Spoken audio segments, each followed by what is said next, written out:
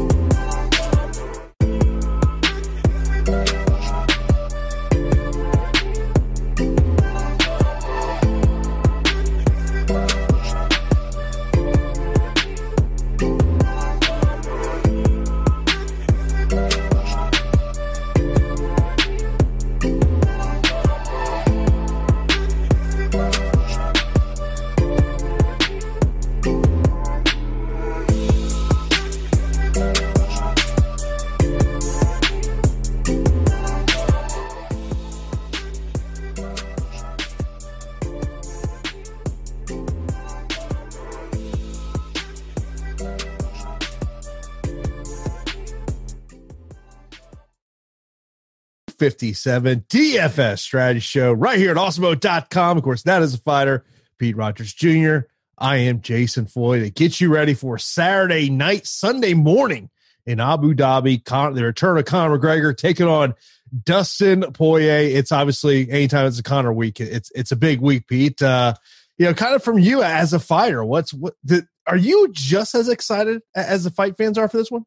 Yeah, absolutely. I mean, whenever Conor's fighting, it feels like, it really elevates the stock of the UFC, and it really just creates a different type of excitement. I cannot wait for this fight card. I'm really excited for the main event and the co-main event. Both guys in the main event have grown so much since the last time that they fought. And I think that, we're in store for a really good card here, like from top to bottom. This is a pretty cut and dry card. I mean, we've been so loaded with UFC cards the past 9 days. It's nice that we're going out with the best one. So I cannot wait for this.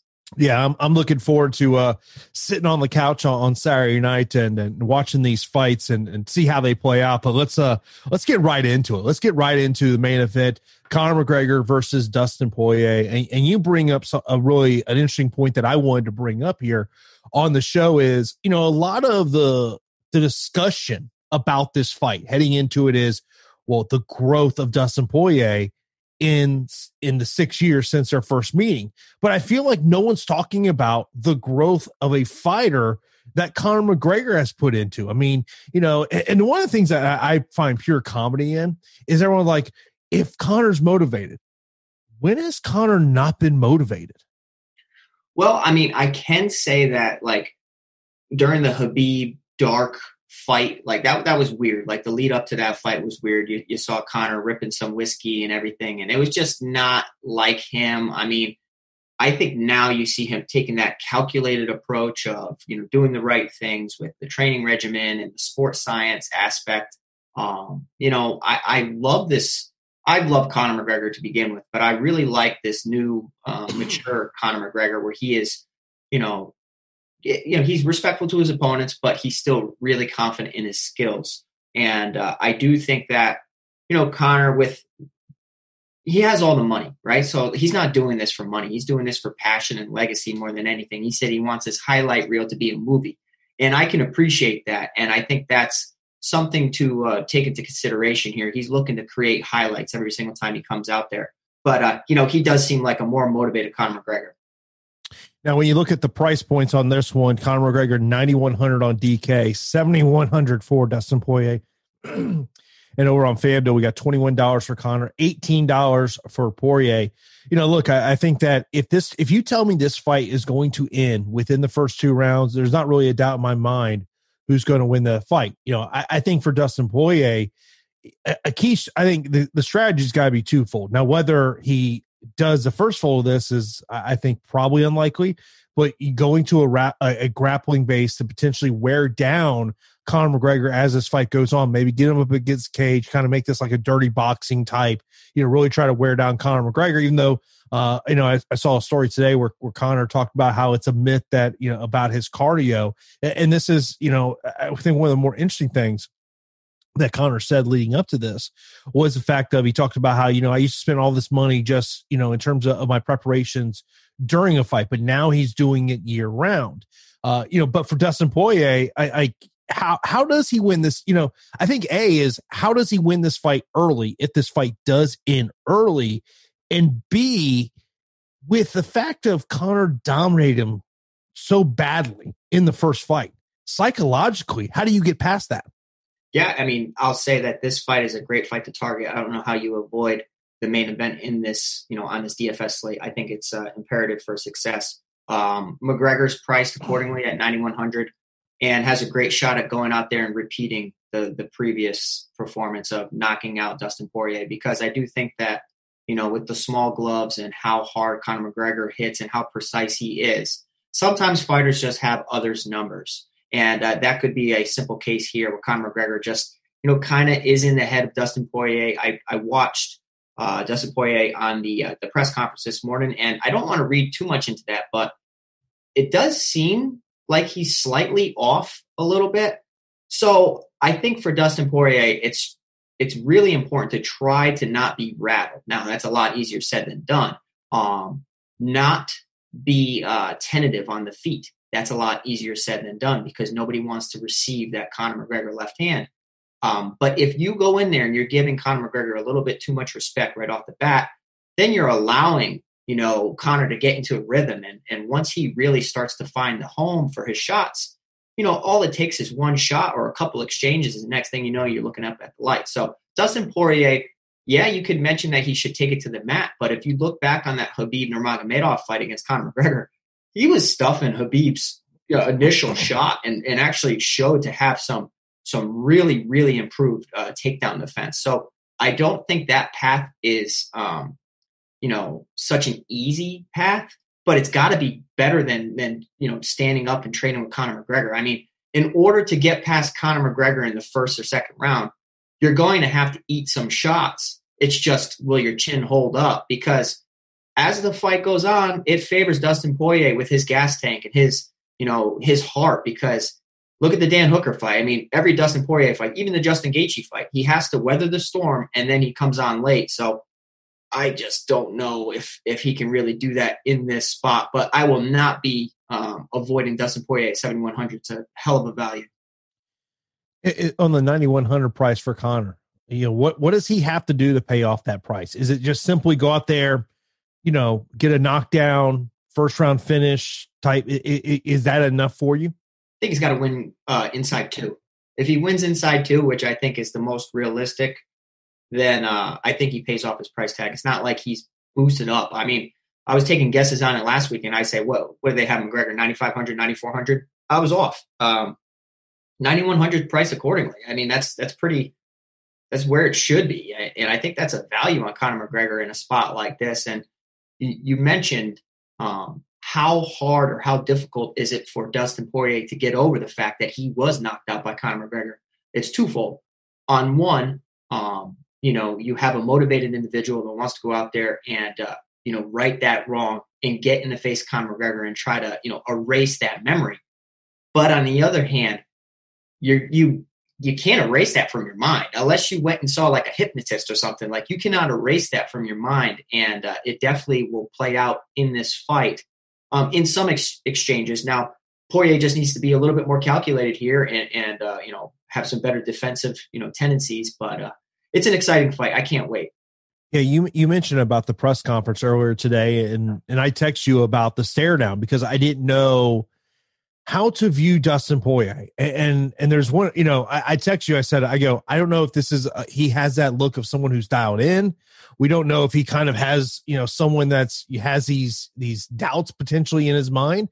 But then, I also thought about it as, I wonder how much the time of this press conference maybe threw off his sleep schedule, because I'm sure that the ATT team, because they're going to fight at about 8, 9 o'clock in the morning, Abu Dhabi time on Sunday morning. I wonder how much maybe that played into it. Yeah, I thought about that as well. I'm trying to sit there and give Dustin Poirier the benefit of the doubt. I don't want to sit there and read too much into a press conference. I mean, at the end of the day, the door's going to lock, and, maybe he's just a little fatigued. Maybe he's, cutting weight or having a tough cut. He is a big boy. If you don't know Dustin Poirier is a big guy. He cuts a tremendous amount of weight. And, I would love to see these guys more, on the scale, and I'll get a better read for that. But, I just think it's kind of, I don't know, not a lot of fighters like to deal with the pressure of a Conor McGregor card, but it comes with it. And, it's a lot. It's a lot. I think that it's really, on just a level of its own. There's nothing like it. And, he could just be irritable about it, but try not to read too much into that. Yeah, I will tell you, there was a tweet from the press conference, and I'll try to find it, but basically it was Dustin Poirier saying that how the Khabib fight was a bigger fight for him. And I was like, let's talk to him about 2 months. Let's see what he says, because I have a feeling that paycheck is going to be substantially larger, when he gets those pay-per-view points for this one. But like, to me, like I look at it from a DraftKings aspect. I love Conor in this spot, but I think you bring up great points about, when you're looking to for a punt play, Dustin Poirier is a quality punt play, especially if you think this fight's going to make it to the third, fourth, and maybe even the fifth round. Now we look at the FanDuel side of the equation, is at $21 for McGregor, but $18 at Dustin Poirier. And we've kind of always talked about our little frustration of how they price the main event. Mm-hmm. But, do you like Dustin Poirier as much on FanDuel as you do on DraftKings? No, I think Poirier is just a simple DraftKings punt. You're talking about one of the best guys in the division, and MMA is a weird sport where anything can happen. Conor McGregor can throw a leg kick. Dustin Poirier checks it, and next thing you know, Conor McGregor, rolls his ankle. Anything can happen, and the unthinkable happens all the time. So that's why you see so many underdogs come through in this sport. So 7,100 on DraftKings. Total value there. I do side with Conor McGregor. I predict that he's going to get a finish. I'm going to have my exposure to this fight on FanDuel. It's Conor McGregor a pass for me.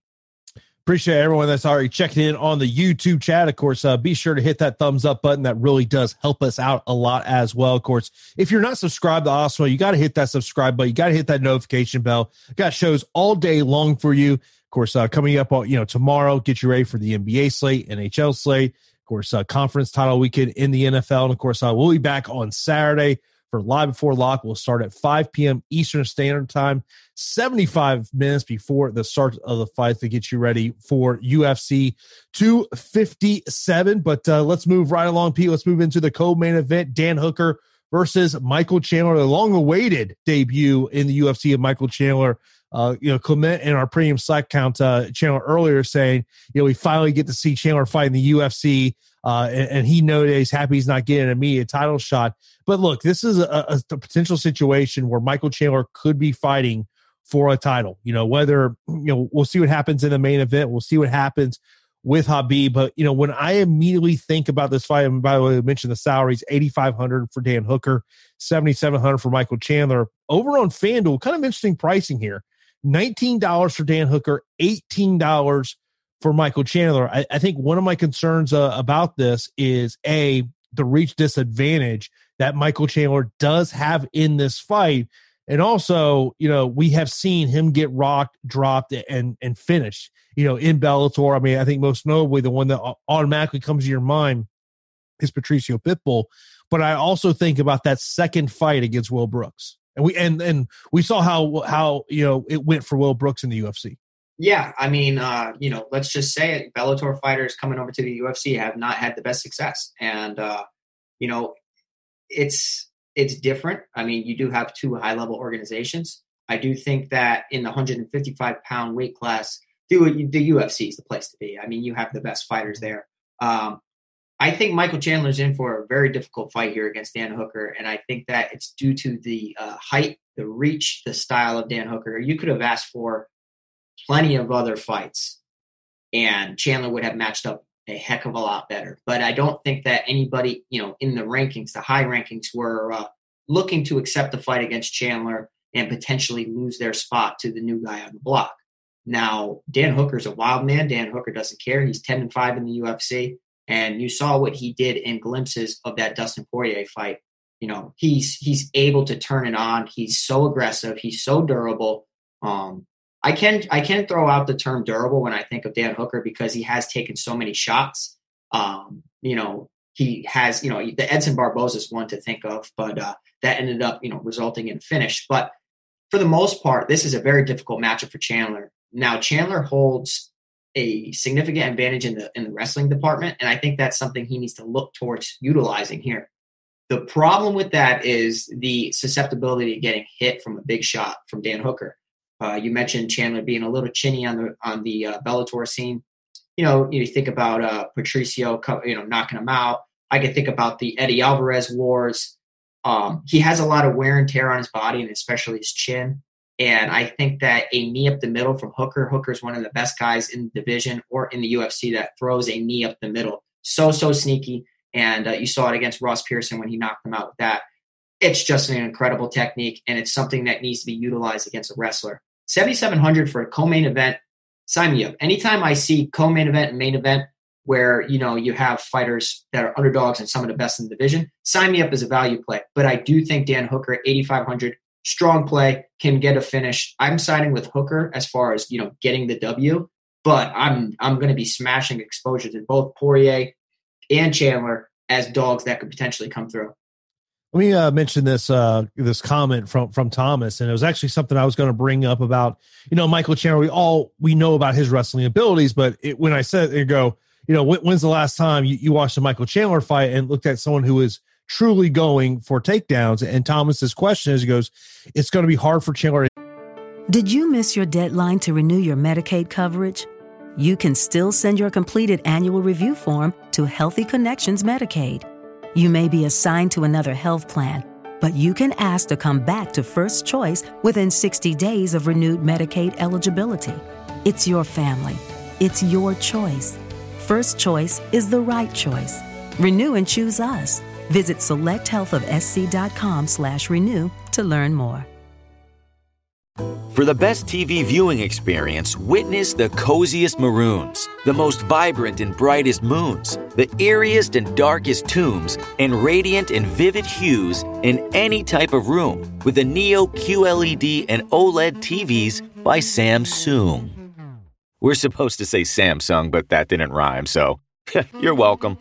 Samsung, more wow than ever. Take Hooker down with his length. Do you agree with that at all? Yeah, I do, because I know that, I'm a tall fighter, especially for my weight classes, and I know how a lot of short wrestlers struggle to take down tall fighters. And I think that, that is Chandler's best path, especially against the cage. A tall guy is able to, spread his legs a lot wider. And when you're able to spread your legs a lot wider while having a whizzer and an underhook, your opponent can't really connect their hands. And if you ever watch a UFC fight and you notice that if fighters able to connect their hands underneath the bottom of their opponent, 9 times out of 10, they're going for a ride. And I just don't see, Chandler being able to do that against Dan Hooker. Open mat, the height shouldn't matter as much. I think that, Chandler does have the style to, get some open mat takedowns with a blast double, or maybe working a single leg, trying to get the tall guy to really rely on his balance. But I'm sided with Hooker. I think that I want to see Chandler succeed. Like, I love Chandler. I really do. I just don't like this matchup. Yeah, I mean, look, you knew once Michael Chandler was signed by the UFC, he was going to be thrown to the wolves. But also, I mean, as people can see on the heat sheet, they can go over to Awesemo.com. They can see your heat sheet. And of course, you got a ton of great content over there at Awesemo.com, free content that you can check out. is the age of Michael Chandler. I mean, this is, it's taken him, he's made a lot of money in Bellator. No question about that. Now, of course, if you want to get access to the great premium tools and content we have over at awesemo.com, you got to sign up for an Awesemo Plus weekly pass for $29.95. And you see at the bottom of the screen right now, got a great promo going on right now. Use the promo code Connor to get an MMA weekly pass for $2.57. Once again, that's promo code Connor, CONOR, so you can have access to all the great tools and content.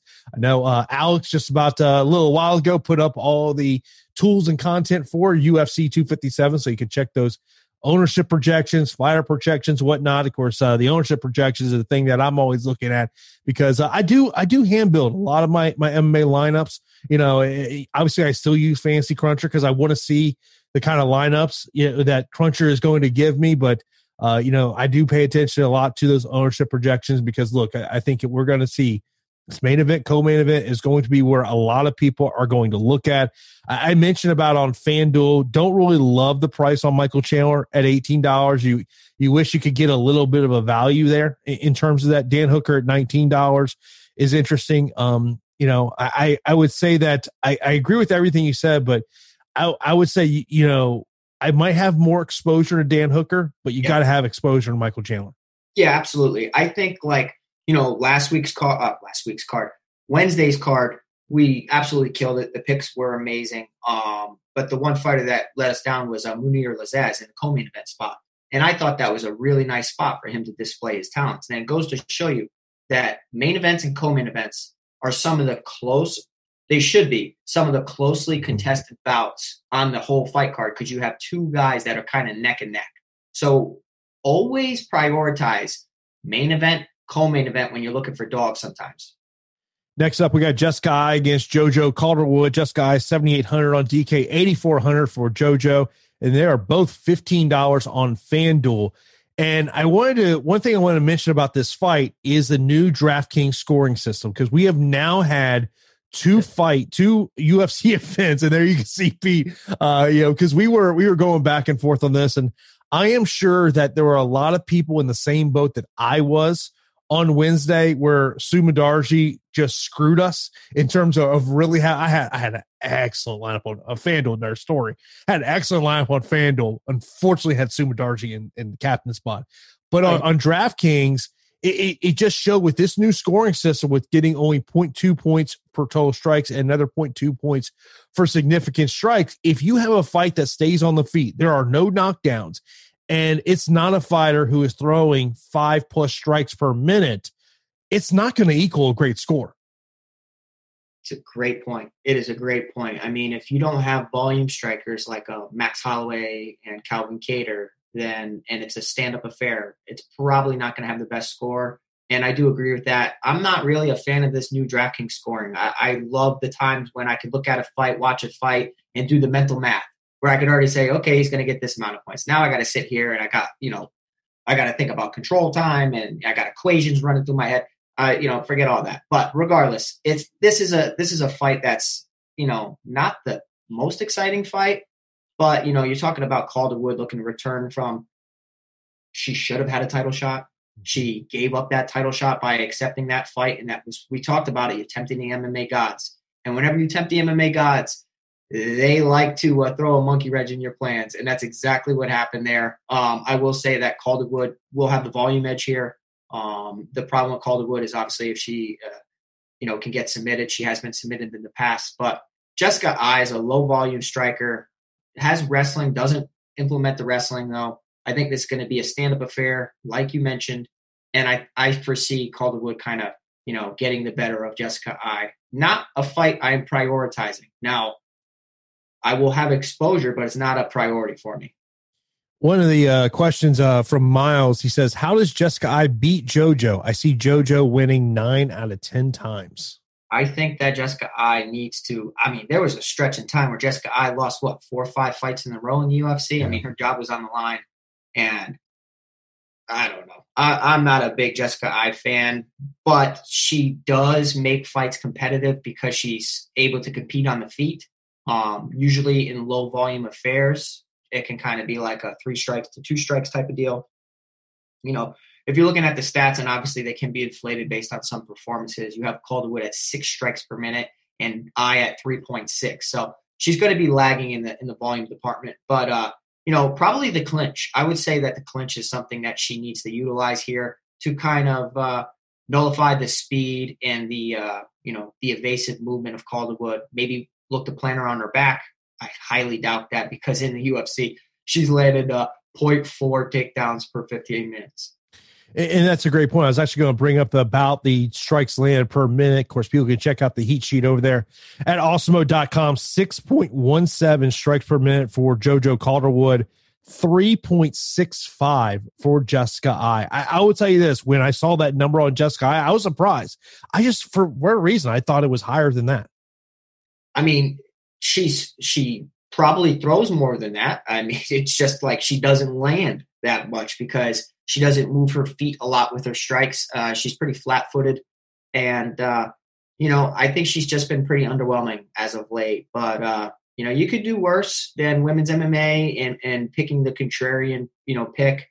I was surprised with the odds. I thought that Calderwood would be heavily favored, but she's not because people see she just lost, and was finished. So I think Calderwood's pretty good, and I think she's looking to bounce back here.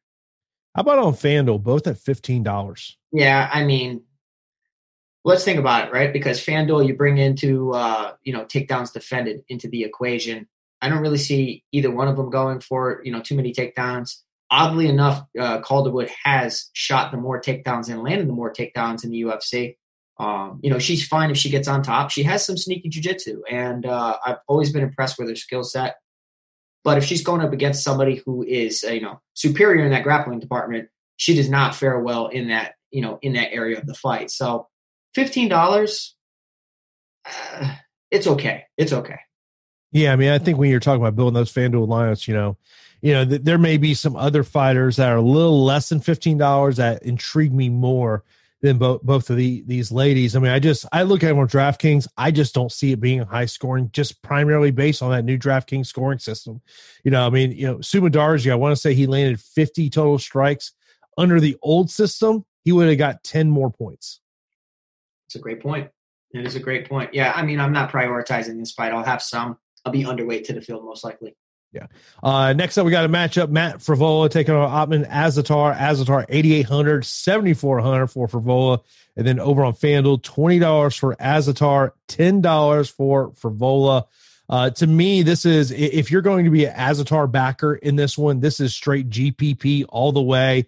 I see if he's going to get a win here, it'll likely be a TKO within the first 7-8 minutes. But one of the things about Matt Frevola, this guy, you mentioned about durability with Dan Hooker. This is a guy who's got durability, and we've seen him take some shots, but also we've seen him get dropped. I mean, Azatar, this could be, a very, when everyone's looking at fighters like Connor, Amanda Ribas, some of these other high price options, Khalil Roundtree, this may be a guy that you might be able to gain some leverage as someone who can easily get over 100 points. Yeah, I think that Azatar needs to be circled as a guy that could get you that quick win bonus under a minute. It's just, when he throws shots and he hits people, they fall. I mean, look what he did to Comet Worthy. Look what he did to Timu Pakalan. I mean, this guy really cracks, and he has good boxing. Starting to develop a decent team around him as well. So he's not really a one-trick pony, but I do wonder if Frevola is able to, avoid some shots and start to implement takedowns. How does Azatar's power fare as the fight goes on? Is he a type of guy that really, has early power and it fades throughout the fight because he just gets so zapped? I think that Azatar is the A side of the fight, clearly. And I'm going to have plenty of them. And I think that at 92% finish rate, 13-0, he's undefeated for a reason, 2-0 in the UFC. You have Matt Frevola, value play. Not many people probably going to be looking in his direction. So it's a contrarian value play that I will have some exposure to because he's like the little engine that could, he gets dropped, probably has the record for getting dropped the most in the UFC. And he's able to will his way back into fights and, start to implement takedowns, the clinch, and, actually is a really, really good training partner for a strong crew up in Long Island. So he's clearly skilled. And this could be a decent decent overlooked play, 7,400 for Vola. But as far as picking the fight, I'm going to smash my exposure to Azatar. There are some underdogs on this card I have virtually no interest in. I have limited, like a sprinkle interest in Frivola. Yeah, one of the things I will tell you to mention about Frivola, a lot of people talk about his work with the Sarah Longo team. He spins. It's a split camp. Half his camp is here in Tampa with Gracie South Tampa, and then he spends part of the time up at Sarah Longo MMA as well. So that something I hear a lot of people talk about his time in Longo, but he spends just as much time here in Tampa with Gracie Tampa and the team here. Yeah, I mean both good camps. I'm just saying, like, as far as like, he's not a guy that's a part of some unknown camp and training himself. I mean, he's surrounded by good guys. So I can't wait. I can't wait to see this fight. Yeah, I mean, just looking at his Twitter timeline, the last time he posted that he was at Sarah Longo was back in Christmas. Yeah, it makes sense too. You have to think of like areas, and in the COVID era, we've talked about this, where a ton of states, a ton of countries, you're dealing with different regulations and what states are allowing it and what fighters can't travel. So, I do think that this is an interesting fight to target. Frivola is clearly a GPP dart throw. Yeah, I mean, look, you have to imagine the team has told him, we got to get this thing to the ground. Yeah. Let's not have a boxing match here.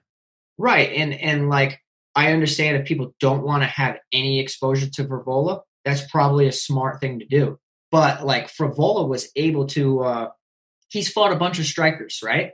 And he's been able to withstand damage, get dropped. His chin is suspect. But he does have a win over Luis Pena and Jalen Turner, two guys that have some pretty clean, crisp striking. So he just got to weather the storm. We'll see. It's unlikely, though.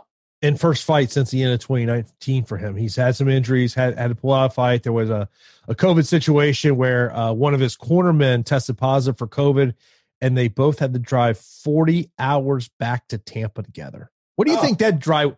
Could you imagine, Pete, if you were fighting in Vegas and one of your cornermen tested positive for COVID and you weren't fighting for that, and now you're in a car 40 plus hours with them? What are you going to do, though? I mean, what are you going to do? Hopefully you got compensated or got something. I don't think that they did. I mean, what happens in situations like this? Because if the fight doesn't go through, does the UFC compensate them because they got COVID? Or does the UFC say, hey, shouldn't have got COVID, should have been more careful? I'm not sure in that situation, but it was Billy Q. Yeah, that's crazy. Yeah, I'm sure after the first hour or so they got through it, but you got to imagine that first hour for Vol Hurdy. I mean, he had to be just furious. Had to be. Oh, of course. I mean, it's a situation outside of your control. At the end of the day, what are you going to do? I know how I have been when I've had opponents pull out of fights the day of, or they've missed weight, or they've had something medically wrong, and then the fight's scrapped the day of, and how upset you get. So I could only imagine. Yeah, but it's the world we live in. The opening fight of the pay-per-view, female matchup, Marina Rodriguez versus Amanda Ribas. Amanda Ribas, 8,900 on DK. Rodriguez, 7,000. Then over on FanDuel, $20 for Ribas, $9 for Rodriguez. The one thing that obviously there's a ton of hype around Amanda Ribas. Her star power has just blossomed over the past couple of months, especially after that win against Paige Van Zandt last year. But, while she is the fighter everyone's talking about, if we want to talk about who has had the tougher test to this point in their UFC career, to me, it's Marina Rodriguez. Not saying I'm picking her to win. I'm just saying she's faced a tougher level of competition to this point.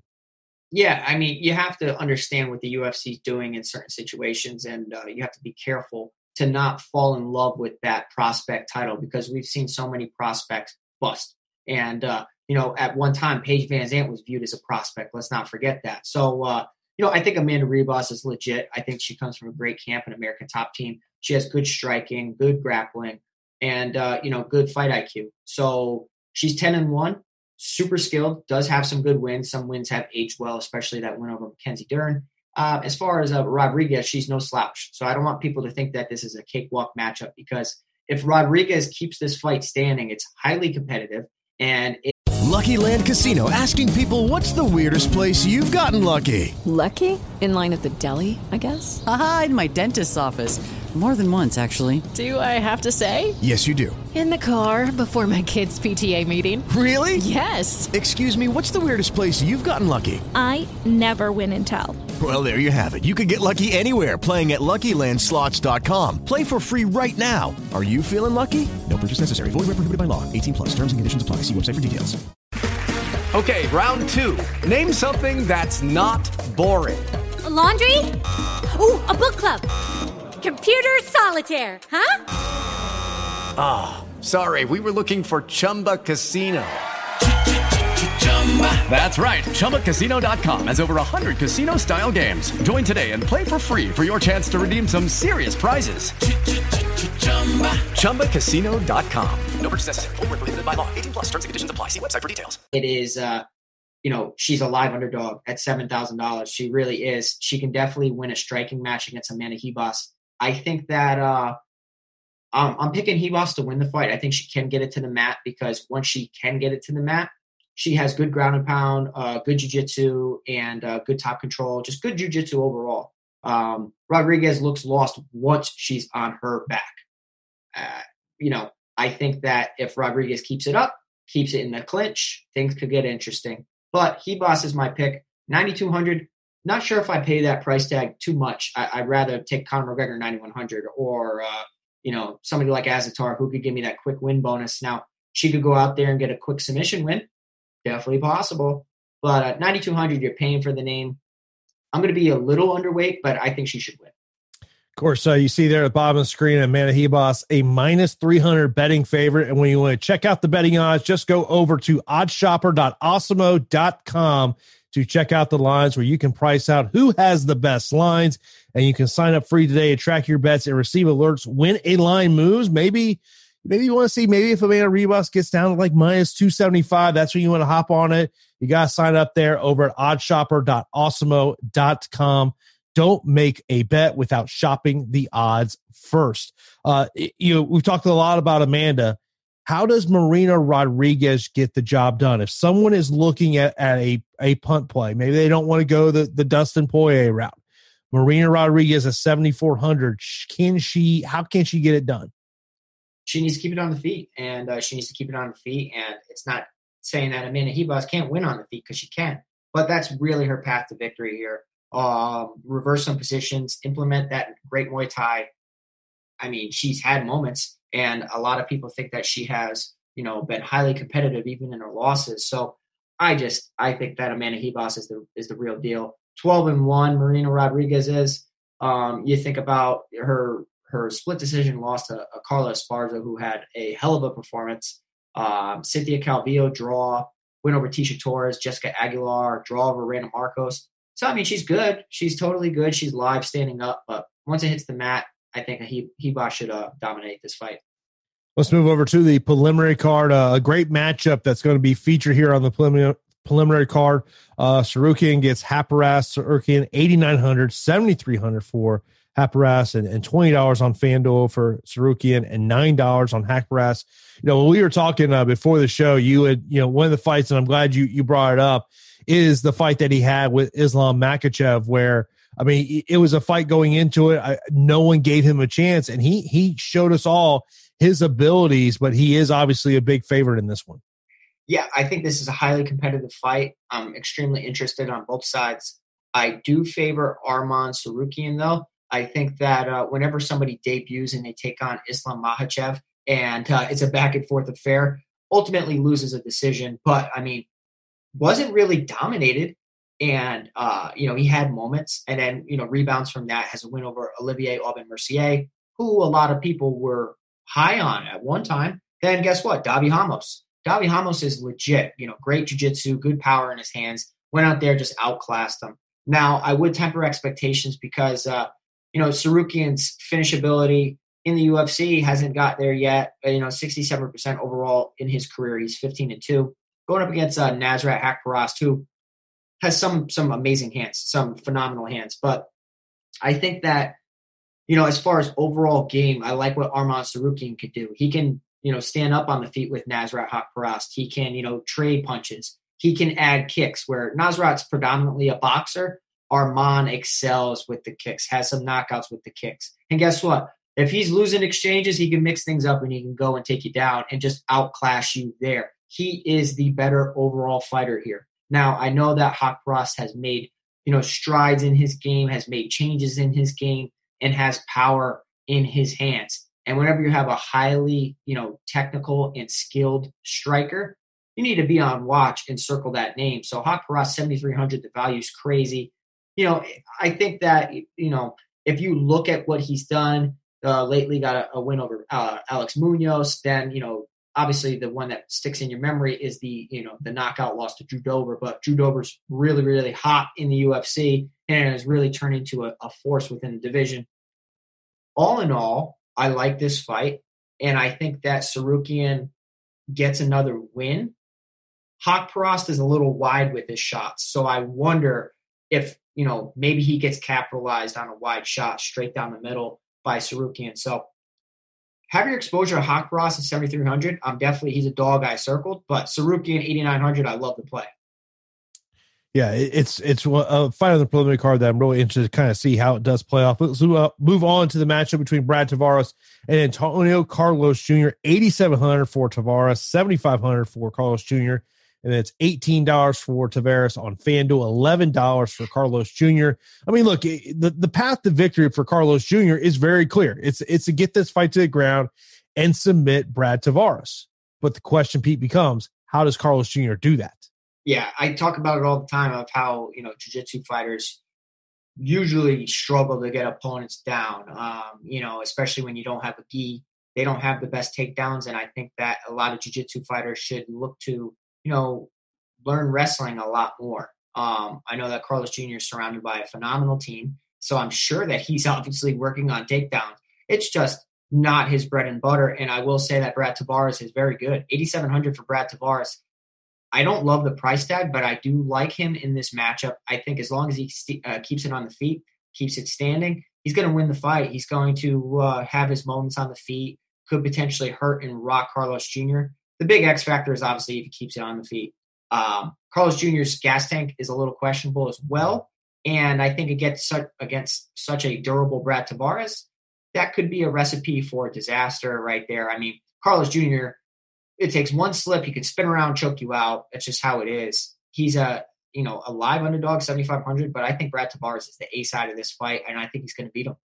Yeah, I mean, I look at Tavares on $18. I think he might be a high price option that you might be able to gain some leverage in terms of, creating yourself a unique lineup, because, Carlos Jr., you've mentioned this point before, when we're talking about, just when you look at elite level grapplers, they don't exactly have this great double leg takedown, a great single leg takedown to get the fight to the ground. So I do wonder, could Brad Tavares rack up some takedown defenses where that's obviously key over on DraftKings, or excuse me, on FanDuel. On DraftKings, I think the question just becomes if Brad Tavares goes out there, wins by decision, and we know and people can see the amount of wins he does have by decision over at Osmo.com on your piece, can he score enough on DK?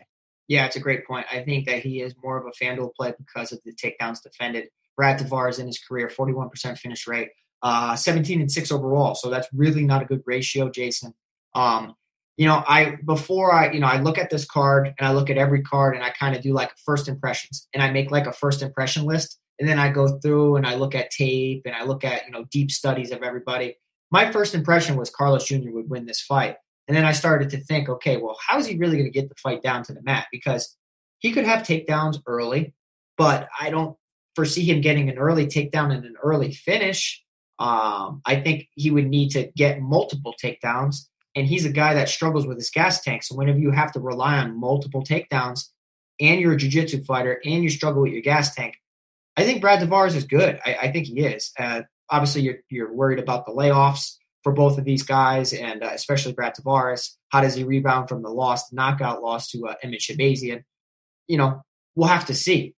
But if you go back and you look at that Israel Adesanya fight, it was competitive. He didn't get knocked out. He did get outclassed, but he looked decently, he looked pretty decent in moments. Yeah, well, a comment over in YouTube, it says GPP value play Carlos Jr. Yeah, I would say definitely GPP. He's definitely a value play at 7,500 because look, if Carlos Jr. wins this fight, the likelihood is he's going to win by submission within the first 2 rounds. If this is a fight that makes it to the 3rd round, it is favor Brad Tavares. And I'll say this: if you're betting this fight, pay attention to live betting. This fight hits the 3rd round. You have a good and say Carlos Jr.'s won the first 2 rounds. Live bet Brad Tavares in that 3rd round. Yeah, I wish I could live bet. I think I'd be walking around with Gucci and all that good stuff. But I can't live bet. So if you can live bet, take advantage of it. Another fight to live bet potentially, Chandler Hooker. Yes, I could see Michael Chandler getting up 2 rounds to nothing, and then all of a sudden wears down. Dan Hooker potentially takes over, gets a late 3rd round finish. Well, yeah, I mean, we've seen what, Hooker, as long as he has a pulse, he's going to be there and he's going to keep fighting and taking a ton of damage in that Dustin Poirier fight and came through. So I'm excited for that. I'm excited for this Tavares Carlos Jr. fight. We'll have to see how it plays out, but I do favor Tavares. Look, I know what you're excited for. You're excited for the 8,200, 8,000 matchup between Juliana Pena and Sarah McMahon. Sarah McMahon is the 8,200 side in this one. Then over on FanDuel, $16 for McMahon, $13 for Juliana Pena. This is another fight that I think when we're talking about DraftKings, you got to think about the new DraftKings scoring system. If you're taking Sarah McMahon, your thought process has got to be, she is going to use her wrestling, multiple takedowns, control time to rack up points. If this fight plays out on the feet, I think it's not a great score on DraftKings. But if this fight does go to the ground, Sarah McMahon has to be careful when we're talking about the submission ability of Juliana Pena. Yeah, absolutely. I think that Sarah McMahon here, it's tough to trust. She is 40 years old. And, both of these ladies haven't really been the most active under the UFC banner. They just haven't for different reasons. But Sarah McMahon, former Olympian, phenomenal wrestler. And, there's no reason why she should get out wrestled to Juliana Pena. And I don't think that she will. I think that Pena enjoys clinching too much for her own good in a matchup like this. Like you mentioned, the possibility that this is a stand-up fight and maybe that, it doesn't score well. I just see how Juliana Pena crashes forward almost blindly, kind of just like an amateur as far as striking, closes the gap too quick. Sarah McMahon gets the clinch. Next thing you know, they're against the cage or on the mat. Now, my worry with McMahon is obviously her submission lapses, where it seems at times, despite being a phenomenal wrestler and, having good pressure and top game, that she can get reversed or put into some precarious positions where she starts to tap quickly. And guess what? Some people will go out in their shield, or some people will panic tap. And we have seen McMahon panic tap. I think that this is a tricky fight. Pena at 8,000, obviously it's priced according. She's been tough. She, has had some phenomenal performances. It goes 2 ways in my head. McMahon dominates Pena on the mat, maintains tons of control time, kind of like a kind of like a Chiesa last card, where it's tons of top time. And then, or Juliana Pena is able to scramble out of some positions, threaten with submissions, and gets a finish. That's really the only way I see this fight going. I will actually side with McMahon with the control time. I am getting exposure to Pena. It's a close fight. It's a weird fight. I don't really care for the fight, but it's happening. So I got to give you my analysis. I think McMahon's going to get it done. Does the age concern you on Sarah McMahon? Yeah, yes and no, because you know what? Back in the day, I'd say yes, it concerns me. Guess what? I'm 30 years old now. So now that whole age thing. Geez, 30 years old. Oh, wow. You are so old over there. But in fighting, you know what I mean? So you think of 35, a lot of fighters' careers are starting to, to stop.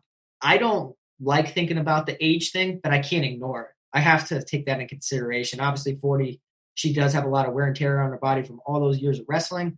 But, I mean, she's phenomenal at wrestling. By the way, I love the comment in the YouTube chat on your shirt. Yeah, I'm just glad. Like I'm looking at the YouTube actual video.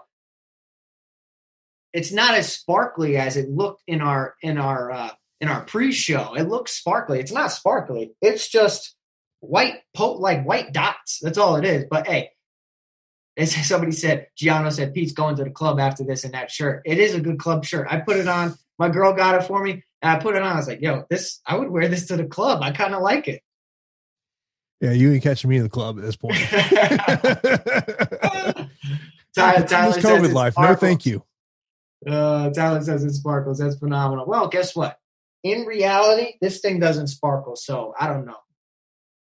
Maybe Pete was just painting, and he's dabbling the shirt a little bit. Conor McGregor makes you bust out some like crazy different wardrobe. So yeah, he was looking sharp in that suit he was wearing today at the press conference. Let's move on. Matchup that to me is got GPP written all over. Khalil Roundtree and Marcin Pacino, 9,300 for Roundtree. Pacino 6,900 over on FanDuel. $22 for Roundtree, $8 for Pacino. I mean, this is GPP all the way. Not a cash fight in my terms, just because of. You've had both these guys kind of talk about, using that R word, which we know, fighters do not like to use. We've seen Khalil Roundtree, since making that move out the Tiger Muay Thai, of how he's redeveloped his game. I mean, you think about that Eric Anders fight that he had where, was it 4 knockdowns in that fight? Just a one-sided beatdown in terms of that fight. But to me, look, I think that if you're playing 150 lineups, you still got to sprinkle in the underdog here. But to me, you have to have way more exposure to Khalil Roundtree. I mean, he's likely going to be highly owned. Of course, if you want to check out the ownership projections, you see it right there at the bottom of the screen. Sign up for MMA Weekly Pass for $2.57. We use that promo code Connor, CONOR. I guess, first off, how does the underdog pull it off here? Underdog pulls it off by not getting hit by Khalil Roundtree, but good luck. I think that this is a fight to target. You're going to get a quick finish bonus from one of these guys, whether somebody's going to win quick. But I have to think that it's Khalil Roundtree, right? Bangkok ready. He looks phenomenal since going out to Thailand. Just looks incredible. Like good stance, good power, good aggressiveness. For being such a nice guy, he is one of the meanest fighters I have ever seen in the octagon. And I can say that with full confidence. Like, he's mean, and I love it. And that's what you want in a 9K option to get that Francis Ngannou quick bonus. Pacino, outside the UFC, racked up some impressive knockouts. If you look at his career overall, does have an 85% finish rate out of 13 victories. That's pretty high. Like, when you start to get above 75% finish rate, that's impressive. And it just has not translated over to the UFC at all. Now, the knockout is always possible against Khalil Roundtree because Khalil at times has shown some susceptibility to getting hit and rocked and knocked out from some shots. But I watched the highlights and I watched the fight today. I can't even tell you how impressive that knockout win is over Gokhan Saki. People don't understand how good Saki is of a kickboxer. And Roundtree went out there and put that left hand right on his chin. So Roundtree should win this fight. Our friend Mike Rodriguez absolutely destroyed Pacquiao in the previous bout. Put him in the tie clinch, went elbow, knee, and it was a wrap. And I think Roundtree, Bangkok ready, is going to get it done. But you mentioned have some exposure to Pacquiao because if he wins, which is extremely unlikely, it's by knockout. Yeah, no question about it. This is a straight up GPP fight. Now, if you ever do miss our shows, majority of our shows are available on the Awesemo Podcast Network. So for whatever reason, maybe you can't watch me and Pete live here on a Thursday as we get you ready for these Saturday fights. Be sure to subscribe to the Awesemo UFC podcast feed. Give us a 5-star review, hit that like button. It really does help us out a lot. Helps that algorithm out, helps myself and Pete out a lot. And of course, when you leave a 5-star review on one of our podcasts, you have a chance to win a free month of Awesemo Plus Platinum. You see it right there on the screen where you can get links to all of the show as Jake and Anthony make sure that show gets up there. So be sure to check that out over there a part of the Awesemo Podcast Network. We've got 3 more fights to break down here.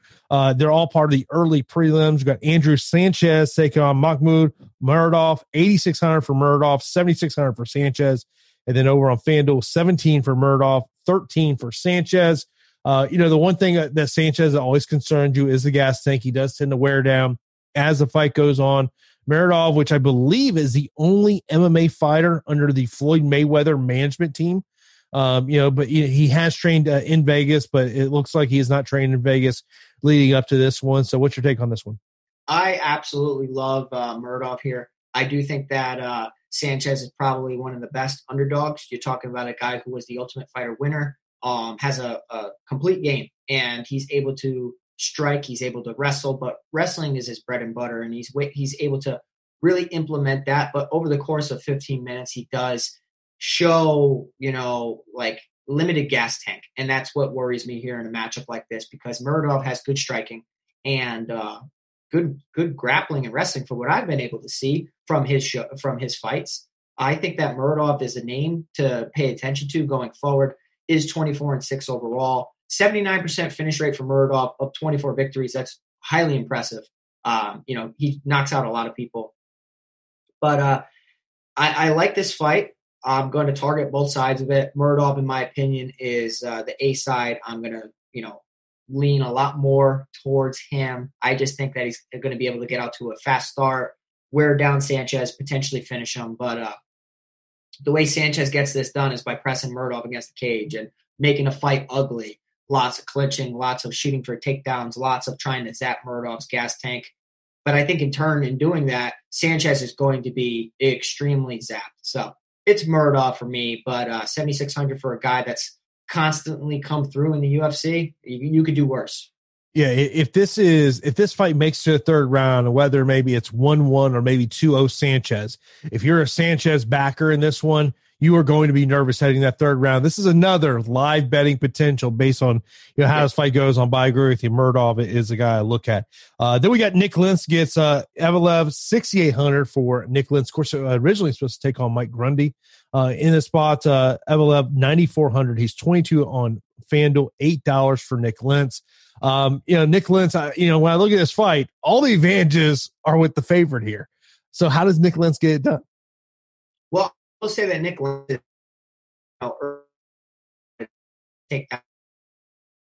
he's actually really good. A lot of people don't know that. He's a tough guy, good overall game, is 36 at this stage in his career, has taken a ton of damage. I will say that, Nick Lentz had a falling out with American Top Team. And when Nick Lentz, had a falling out with American Top Team, he was upset with the owner, Dan Lambert, and said, put me against any of your fighters and we'll do a side bet for $50,000 and I'll come out victorious. And I think that, Movsar Evloev has trained at American Top Team. So it's interesting here. It's very interesting here. But I think that Movsar Evloev at 9,400, he's able to have the striking advantage, the wrestling advantage, the durability as well. He's undefeated for a reason, 13-0.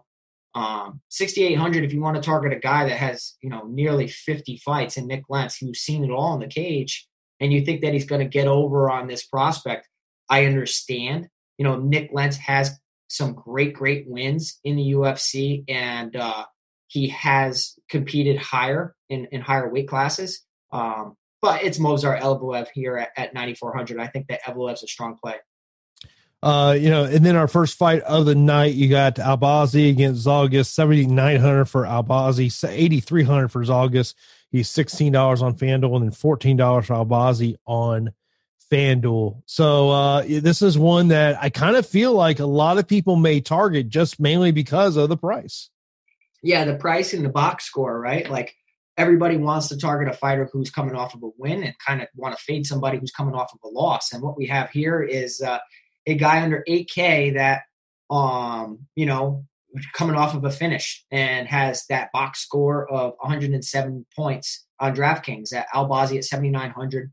He looks like the premier play, but if you do a deep dive and you look at their respective careers, regionally, I will say that Zalgas Zhumagulov has the more notable names on his resume. I mean, Ali Bagatinov, just fought Halion Paiva. I mean, the list goes on and on. I mean, Zhumagulov is so tested outside the UFC, and Albazi's good. Albazi's not like a one-trick pony. He has good wrestling and phenomenal submission ability. I think that Zhumagulov is able to outclass him in all aspects, though. Zhumagulov can grapple. Zhumagulov, can outstrike him, frustrate him, has the experience edge, can scramble. Albazi's got a lot of quick finishes, 92% finish rate out of 13 victories. And I would say that's amazing for DraftKings. And if you want to just go by that stat and you think he's going to get a finish, by all means, do it. But the problem with guys who finish fights the majority of the time is that they don't have that they haven't been tested over the duration of 3 total rounds. So how does he look if he's unable to get the early finish? I think that Zhumagulov's a sneaky play here at 8,300, and I like him. Yeah, I know someone had asked in the chat to go back on the Nick Lentz fight, asking what weight it's at. It's at a catch weight. You got to remember, Evelev took this fight on short notice. I think it's probably 150. Oh, really? I have 45 now. Yeah, I'm trying to get confirmation on that, but it is a catch weight fight. It is not a 145-pound fight, which I would imagine is primarily due to the short notice part of it. Right. Yeah. I mean, as far as like competing at a higher weight class, Nick Lentz has that experience. Evelev, I think that he's going to get it done here. He's a heavy favorite. Just needs to avoid the chokes of Nick Lentz because Nick Lentz has dangerous chokes, can chain them together, can also, threaten with takedowns. But he just needs to be careful because in his previous fight, Evelev was caught in, like a Darce guillotine, depending on the angle of it, and had to really bail and roll out of that. If Nick Lentz gets a hold of your neck, he probably finishes the choke. And it is at 150 pounds. Let's get some fight picks in here before we get answer some questions. And we'll get out here for this edition of the Strategy Show. Of course, be sure to smash that thumbs up button if you have not do that so far. Also, be sure to hit that subscribe button and notification bell so you know when a new show is live here on the channel. Let's start with the very first fight of the night, the fight we just talked about, the Albazi and Zhalgas. Yeah, I'm going Zhumagulov. Yeah, I'm going to say. And by the way, these are our straight up picks, not DFS related. I definitely like Evelev against Lentz. Yeah, I like him. I like Evelev as well. Give me Muradov against Sanchez. Muradov. Yep, Sanchez is probably the best underdog though. I'm pretty sure we're both on Roundtree here. Yep, Roundtree. Pena and McMahon.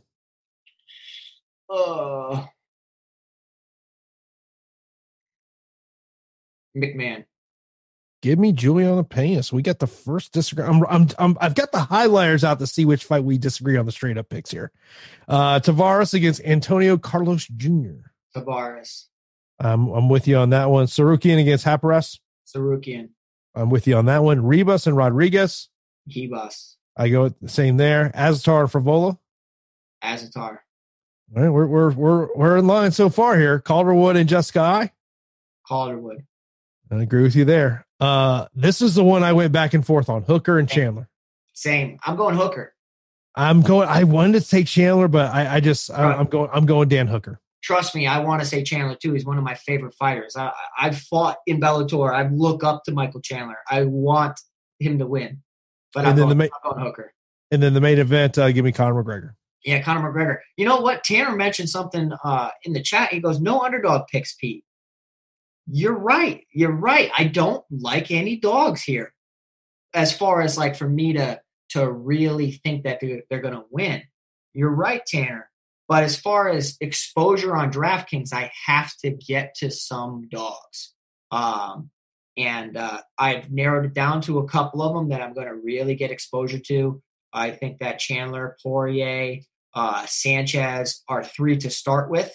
There's a couple other, but yeah, that's my mindset behind it all. Yeah. Let's see. Matt here in the chat says Connor at 21 seems cheap compared to say Santiago Ponzinibbio at $23 last Saturday. Great point that you mentioned there. Yeah. That's that hindsight 2020 right there. Yeah. Miles says, what does Chandler do best? Haven't seen a lot of his fights. I mean, he's a wrestler, but he is a wrestler that has fallen in love with his hands. Yeah, he's phenomenal. He is phenomenal. Yeah. Let's see here. Just want to get a couple of questions here that maybe we had not got to when we were talking about the fights. I know we'll get the, maybe it's not in the chat, but we'll get this question. Top 2 underdogs on the card. Well, top 2. Let's say from a DFS perspective. Okay, I was going to do a cop out. I will say that Chandler. I'm still going to cop out. I'm going to say Chandler and Poirier, right? Like they both have clear avenues, and at their price points, it's a close fight. I'm always going to prioritize main event, co-main event, underdogs, as I spoke of before. Yeah, I mean, when I look on DraftKings, I mean, obviously, Poirier, if the fight can make it to minute 11, minute 16 of the fight, that's where you like him more. I would say I like Dustin Poirier more for a cash play than I do GPP. I think we're going to see a Conor TKO at some point. Can you imagine if this fight goes 5 rounds? And it's like just an amazing fight. I mean, Nate Diaz was able to survive. Nate Diaz has a phenomenal chin. Fighters having good chins comes down to conditioning a lot of the times. And I will tell you that Dustin Poirier is working extremely hard and is going to probably come in the best shape. So maybe he could take a shot better when he's not cutting weight. Yeah. I mean, in terms of underdogs, Carlos Jr. 7,500. I think that's a very good GPP underdog. I mentioned about picking Pena. I just don't know how well that scores in terms of GPPs. Sanchez, I think, is another one to potentially look at as well, especially on the FanDuel side of things at only $13. Charles says, any cash score, just a few you like. I would say prioritize the main event and the co-main event. I think Sarukian's a nice one. Yeah, there is in terms of my cash plays. I really like Conor in that spot. Dan Hooker could be a really good cash play in terms of being able to land strikes, and he is going to have to likely have to stop, some takedown attempts. I mean, look, I don't like the Jessica Calderwood fight in terms of DFS. I just don't think it's going to score you a lot of points. But like when I look at, there's a lot of fights that I would say, I don't think there's a ton of fights I really love for cash, but there's multiple fights in terms of GPP that I love. Roundtree, Passionio fight. The other one would be Azatar and Frivola. Just because of the ability for Azatar to get the stoppage win. Yeah, agree. Yeah, so of course we will be back on Saturday live before lock, 5 p.m. Eastern time. We will be live for 75 minutes leading up to UFC 257. As the show ends, be sure to smash that thumbs up button right here on YouTube. Keep it locked here to Awesemo.com. Got a ton of shows coming for you here tomorrow to get you ready for the NBA slate. I believe it's 11-game slate. I heard Josh say that. Woo, a lot of games, but keep it locked here all weekend long to get you ready for all of the sports action. For Pete Rogers Jr., I am Jason Floyd, and this has been the Strategy Show right here on Awesemo.com.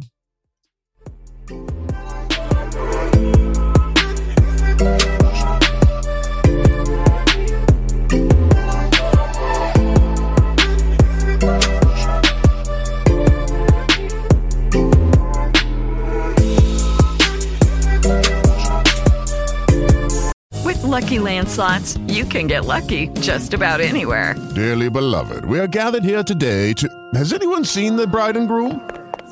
Sorry, we're here. We were getting lucky in the limo and we lost track of time. No, Lucky Land Casino, with cash prizes that add up quicker than a guest registry. In that case, I pronounce you lucky. Play for free at LuckyLandSlots.com. Daily bonuses are waiting. No purchase necessary. Void where prohibited by law. 18+. Terms and conditions apply. See website for details. Okay, round 2. Name something that's not boring. A laundry? Ooh, a book club. Computer solitaire, huh? Ah, sorry, we were looking for Chumba Casino. That's right. ChumbaCasino.com has over 100 casino-style games. Join today and play for free for your chance to redeem some serious prizes. ChumbaCasino.com. No purchase necessary. Void where prohibited by law. 18+ terms and conditions apply. See website for details.